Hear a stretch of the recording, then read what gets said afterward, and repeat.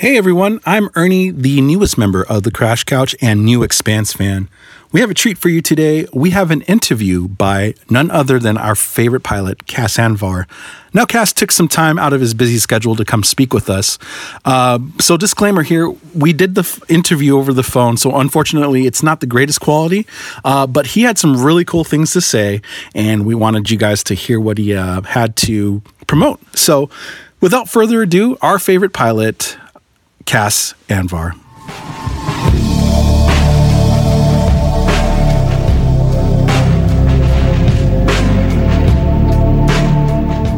Hey everyone, and welcome back to the Crash Couch. I am your host, Chris, and today I'm flying solo. Well, flying solo a little bit because I do have a special pilot here with me, Mr. Cass Anvar. Cass, how are you?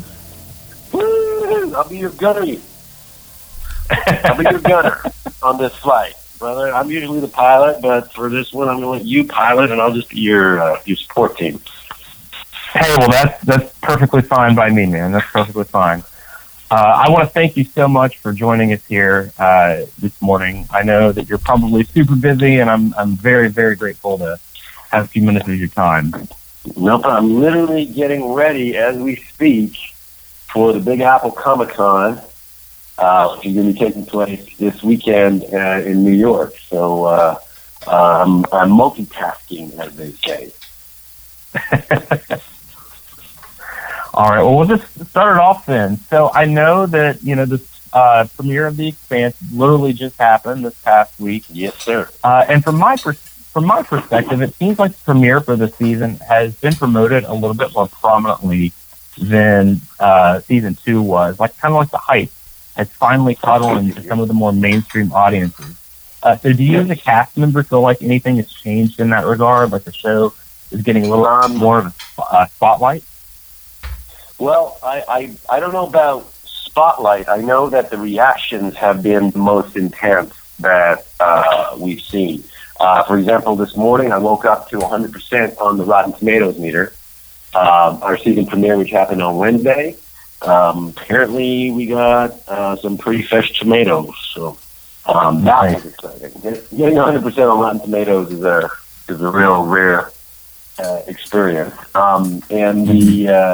And the hype from all the press and all the fans has been, we don't know how you did it, but you have already blown season 2 out of the water. So that's really fun to hear, because when you're doing a huge, big budget kind of action, epic story, space opera, you're always worried, are we going to be able to sustain this? How long can we burn at this intensity before we run out of fuel? And so we're always biting our nails and thinking, did we do it this year? Did we do it this year? So, so far, the word I've got from the studio and from our producer, Alcon Entertainment, is that season 3 is even better than season 2. And our premiere kind of reflects that in terms of the reaction we're getting from fans and press. Everyone's loving it. In terms of how much actual PR and press and all that I couldn't say, because I'm totally immersed in it, so I don't actually get to see what the average everyday person who's not doing it is being exposed to. Yeah, I always like to tell people when I recommend The Expanse to them, if they've not watched it before or read the book, that when you start season 1, it doesn't necessarily get off on a slow foot, but you kind of got to give it time to really find its own, and then once you get into season 2, that's when the action picks up. And after watching the premiere of season 3, it's so intense and it's so action packed right from the start. So I definitely think the spotlight. When I tell new fans when I meet them at Comic-Con or whatever, when they're like, "What is this Expanse thing? I'm hearing all about it."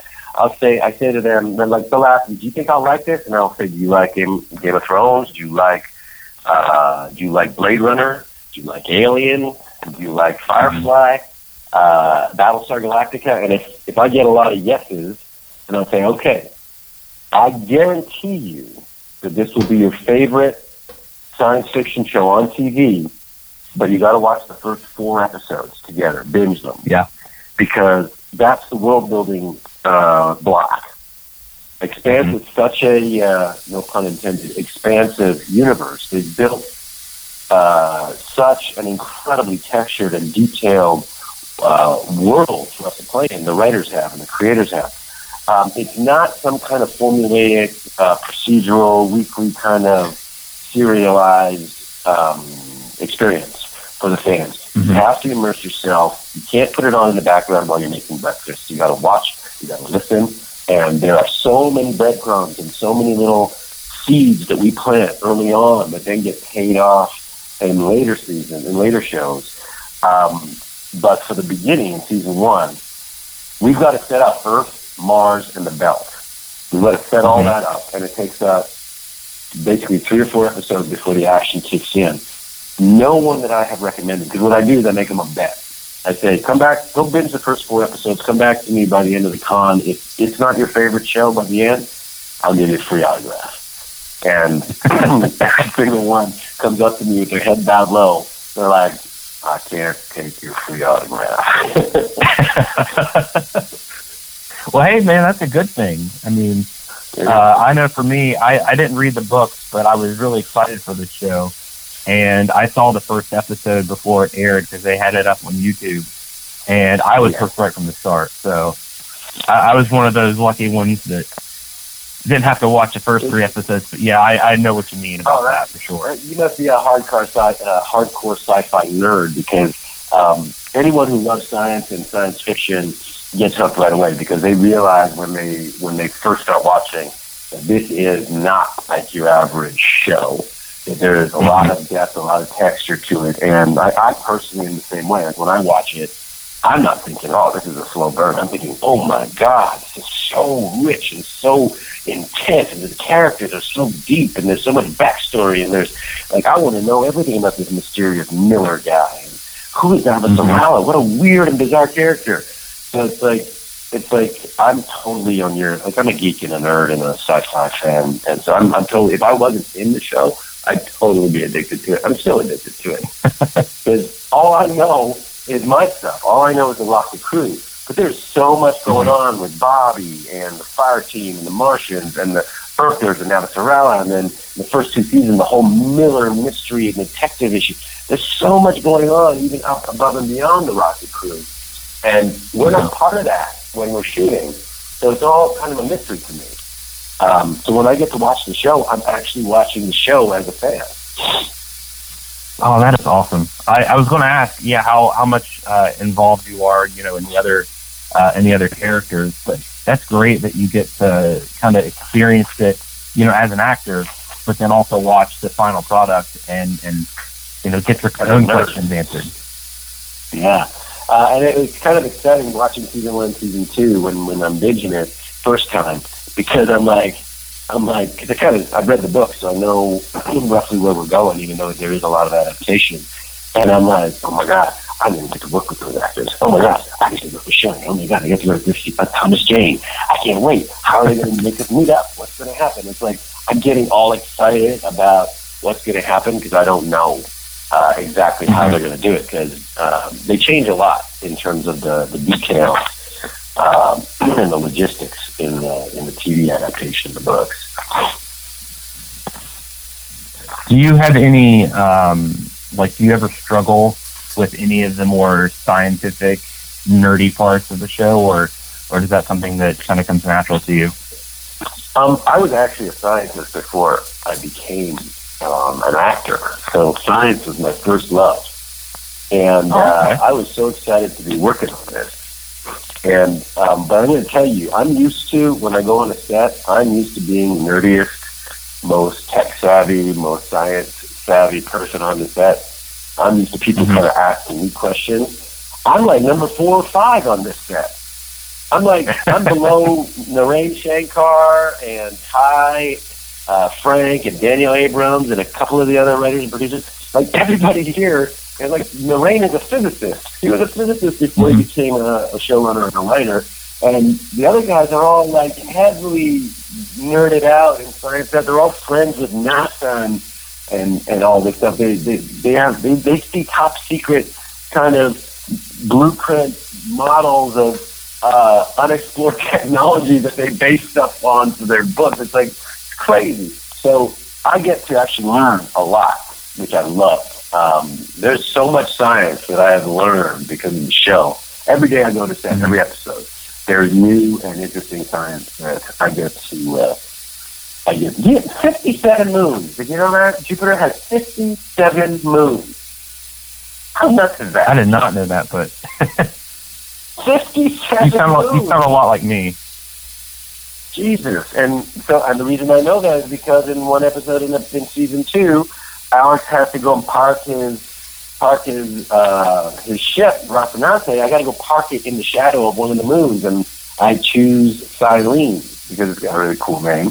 And so I park it behind Cylene, and then I do a little. I'm planning a slingshot, gravity-assisted slingshot to get down and rescue my buddies. And so I put up all the lunar orbits of all of Jupiter's moons up on the screen, and it looks like alphabet soup. All these orders, it's like all these orbits. And I asked my writers, I said, "Jesus Christ, how many moons are there?" And they go, "Oh, there's 57, and Cylene's number 23 or whatever." And it's like, I'm like 57 moons, and yeah, that's why we put you here, because there's so many moons that you're going to be able to jump from one to the other using gravity of the moons to slingshot yourself down to the surface. Because I couldn't turn on my ship's engine because I was trying to sneak in stealthily and not get caught by the powers that be that were going to shoot at me. You sound a lot like me in that I am one that I like to seek out knowledge and I like to learn new things. So if I had that experience once, then I probably would just fall in love immediately. Yeah, exactly. And it's exactly what I'm doing. This is like this little science nerd boy's wet dream is to be on this show. So I want to talk a little bit more about Alex for season 3. Back in October, one of our podcast colleagues, actually Mike, met you at Stanley's LA Comic Con and asked you a few questions on our behalf. And one thing that you mentioned is that we'll be seeing more of Alex's backstory show up this season. And we did see a brief glimpse of that in episode 1 when Alex was recording a message and sending it to his family back on Mars. You know, obviously this shows a sign of evolution in the character. So looking back on season 1, how has the way you approached and acted out Alex changed, if at all, compared to well, Alex has definitely evolved a lot since season 1. In season 1, he was a scruffy, introverted, kind of shy, what he called himself was a glorified bus driver. And by the time we get to season 2, the end of season 2, he has evolved and grown and matured and embraced his full potential. I mean, I don't think he's achieved it yet, but he is certainly, once he sits his butt down in the seat of the Rocinante for the first time, something happens to him. He finally realizes who he is and what he's meant to be. And he spent his entire life, 20 years in the Navy, married, child. He spent his entire life up to that point not knowing who he is or what he is meant to do. And so that's a difficult thing for a grown man to come to terms with. And it's taken him 2 seasons to kind of discover his new family and then start feeling confident as a man to really face his failures, face his shortcomings, face his reality, and face his honesty and his truth and who he really is, and not avoid it, not stick his head in the sand, not run away from his true calling, regardless of how painful it is. And I really admire him for that, because that ain't easy, man. Like to have the conversation he had when he was sending that message to his wife and kid. And I don't think Alex really even knew until that moment that he was going to say that. I think it was 2 years in the making, two seasons in the making, and all the shit that he's been through that has kind of hammered him more into the person and the pilot and the soldier that he was meant to be. that allowed him to see himself truly for the first time and have the courage to face the people that he still loved deeply and really be honest. You know, he faced the prototype molecule monster. He faces Earth and Mars kind of shooting at him. He faces the stealth fighters and, you know, getting shot at and almost killed. He faced all these dangers, and I don't think any of those things was as scary for him as telling his family the truth. Mm-hmm. So, yeah, Alex, that was a big and important scene. Alex has been one of my favorite characters right from the start, and to finally be getting this little bit of backstory, especially since I don't know it from the book, it was almost heartbreaking, just because you could see the emotion not only come from you, but it was almost kind of like a meta thing where you felt what the character himself was feeling. Yeah, I have a bunch of military friends that I'm pretty close to, and I didn't realize this. I'm Canadian born, and I did not have the honor of serving in the military. But what they responded to me was they were cursing me out for making them cry. And these are grown men, saying that they have had those very conversations with their loved one, and it's a really familiar military experience for deployed soldiers to not be able to adjust going back home and to not feel comfortable or happy unless they are on tour and deployed and working, and that it causes all sorts of problems. And some of them work it out, and some of them don't. So apparently it resonated. It resonated with a lot of the military crew. I think it's a sign of really good, not only just writing, but of a good idea of how you want to build your characters and how you want to build your environment. Whenever you can have a fictional show, especially one that is, you know, sci-fi and not necessarily real world, when it can have an effect on, you know, our own lives, I think that's a sign of really smart and intelligent writing. Yeah, I agree, and we are blessed. We are blessed to have these writers on the show because they give us so much. I say this to my writing team all the time. I say, like, you know, I love contributing. I love bringing my personal little flavor to Alex, and you know, doing my little kind of like Texas thing here and there, and you know, having fun. But I would never ever have come up with the amazing emotional arcs that they've given us. Like, just in season 2, even season 1, just this guy's journey from becoming the glorified bus driver to the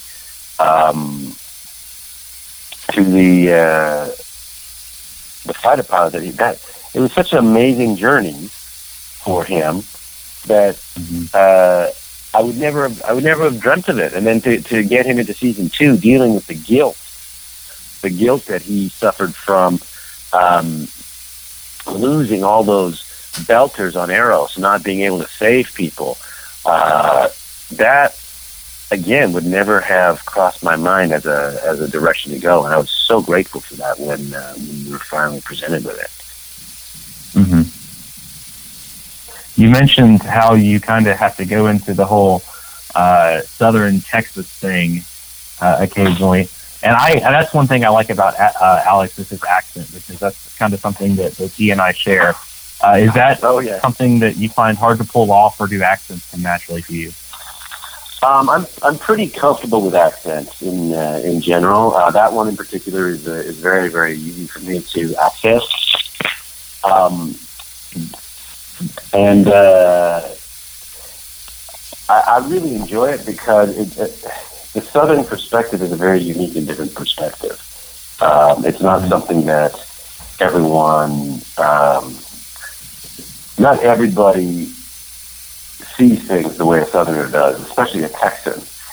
They have a very unique perspective, a very specific perspective, and they always have something to say about every situation.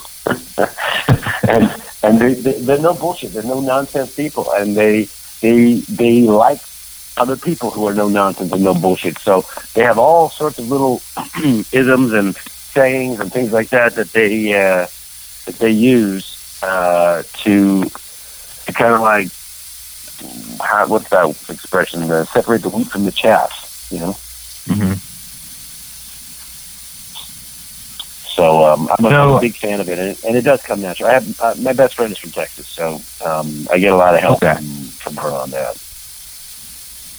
Well, it's good that you don't get like any kind of backlash for people faking your accent, because I'll admit it does sound like that's how you actually normally speak in everyday life. So it's not one of those that you can just tell that it's fake right from the start.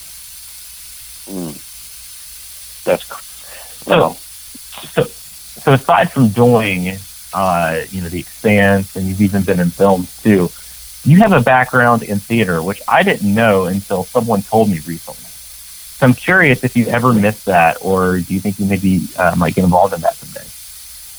Oh, I totally miss it, but I did a lot of it, man. I spent my entire youth from like all my 20s into, it's like I did theater, blood, sweat, and tears. I ran a Shakespeare company in Montreal for well over a decade, and and I got my fair share, and I loved it, and I would love to do it again. The only problem with the theater is that it's so challenging and difficult, and you have to put so much time and energy into it, and you don't make any money doing it. Mm-hmm. So, I would love to do it again. It just needs to be the right project, the right time, because, you spend all of your youth doing stuff like that, not making any money, and then you kind of got to catch up afterwards. Mm-hmm. Yeah, I know what you mean. How has that, sort of influenced you or prepared you for your film and TV roles? Or is it kind of like a different medium? No. Acting is acting, bro, and all the best actors in the world are trained in theater, with some exceptions. There's obviously some brilliant actors who didn't, but if you go back and look at all of your Oscar-nominated actors and all of your incredible British actors, and I mean even our American actors, even the Robert De Niro's and the Joe Pesci's and all of the Harvey Keitels, all that whole era. Everyone got trained in the theater. Everyone took acting classes from theater masters in New York or LA or Chicago. It's very rare now that you get these heavy-hitting performances out of an actor who has not taken any theater training. Mm-hmm. So I have nothing but respect for people who put themselves through the system and earn their stripes.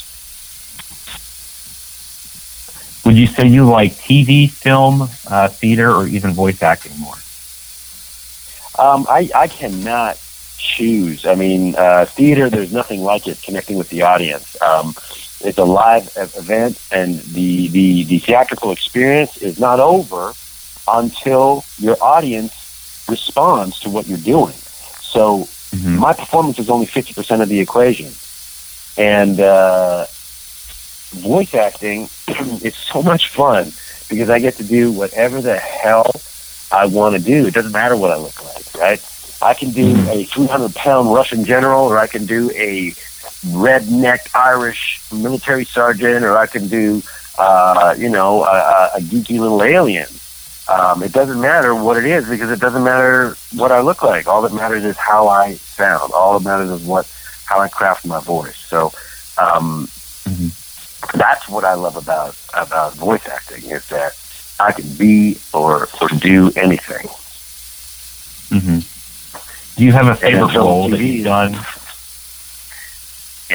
Definitely in the voice world, Altair from Assassin's Creed is one of my favorites. He's an amazing character study. This legendary kind of assassin that started this whole trend of this whole movement in the Assassin's world, and started that whole franchise off. Cool. All right. Well, I don't have any more questions for you. I do want to ask, is there anything aside from, The Expanse that you're working on or excited about that you want to promote? I just wrapped on a feature film, which I'm so excited about. It's directed and written by Veena Sood, who, I don't know if you've watched 7 Seconds on Netflix. No. She's one of the directors from The Killing, and she is the writer-director of this film I just did with Peter Sarsgaard. So it is coming out probably in less than a year, and it's got it's a thriller, and it's got an amazing story to it. It's got a very Crash vibe to it. It's a thriller, a murder mystery with a lot of urban racial tension in it, and I get to play this amazing role that has to deal with some really interesting dilemmas and interracial things about somebody trying to investigate a murder. And so that, to me, is a very exciting project. I can't wait till it comes out, because not only is it an exciting thriller, it's an incredibly important piece that's going to have a lot to say. And if you haven't seen 7 Seconds on Netflix, it's getting huge response. You need to watch it, and that's Veena Sood's baby. So, when does your new movie come out? Probably in less than a year. I'm hoping it's going to come out for festival season. But just finished it like a month or so ago. So shot it in February, March. Okay. And it has yet to be titled. It's untitled right now, so I can't even tell you what to look for. The working title is Between Earth and Sky, but I don't know what the final title's going to be. All right. Well, we'll definitely be on the lookout for that then. Cool. All right, Cass. Well, that's all I've got for you. Is there anything maybe that you want to say to the fans of The Expanse, or even you that just might be listening to this? Buckle up for season 3, guys, because the premiere of season 3 was just an hors d'oeuvre. It is not going to stop. It is like a runaway locomotive. This thing is just going to build steam like a snowball running down a mountain. So, pack your juice and strap yourselves in, because it is not going to stop. It just keeps escalating. And once we get to episodes 10, 11, 12, you're going to have to hold on to your hats. Or as Bobby says in episode 1, damn, it was such a good expression. Hit your tits and strap in. It's time to pee. Oh yeah. Yep. I'm not gonna. That part had me cracking up. I love that expression. I wish I had said it. So, what is your social media handles for people that want to follow you? Anyone wants to follow me? It's just my name, Cass Anvar, CASANVAR, everywhere. Twitter, Instagram, Facebook, everywhere you want to go. That's the ones I'm on. And I did a nice live stream thing right before the premiere. You can see those videos on my social media, and I do live tweeting with the rest of the cast every Wednesday at 9 p.m. So you're more than welcome to join in. We have an amazing time with our fans. So come and join. All right, sweet. Well, Cass, I want to thank you again for joining us today. I know that when the listeners hear this, they're just going to love it. I can already tell. All right, guys. Well, that's going to do it for this episode of The Crash Couch. You can follow us at Crash Couch on Twitter. And just keep watching The Expanse and following along with us, tweeting with us, because that's the best part of it. So thanks for listening, and we'll see you next time.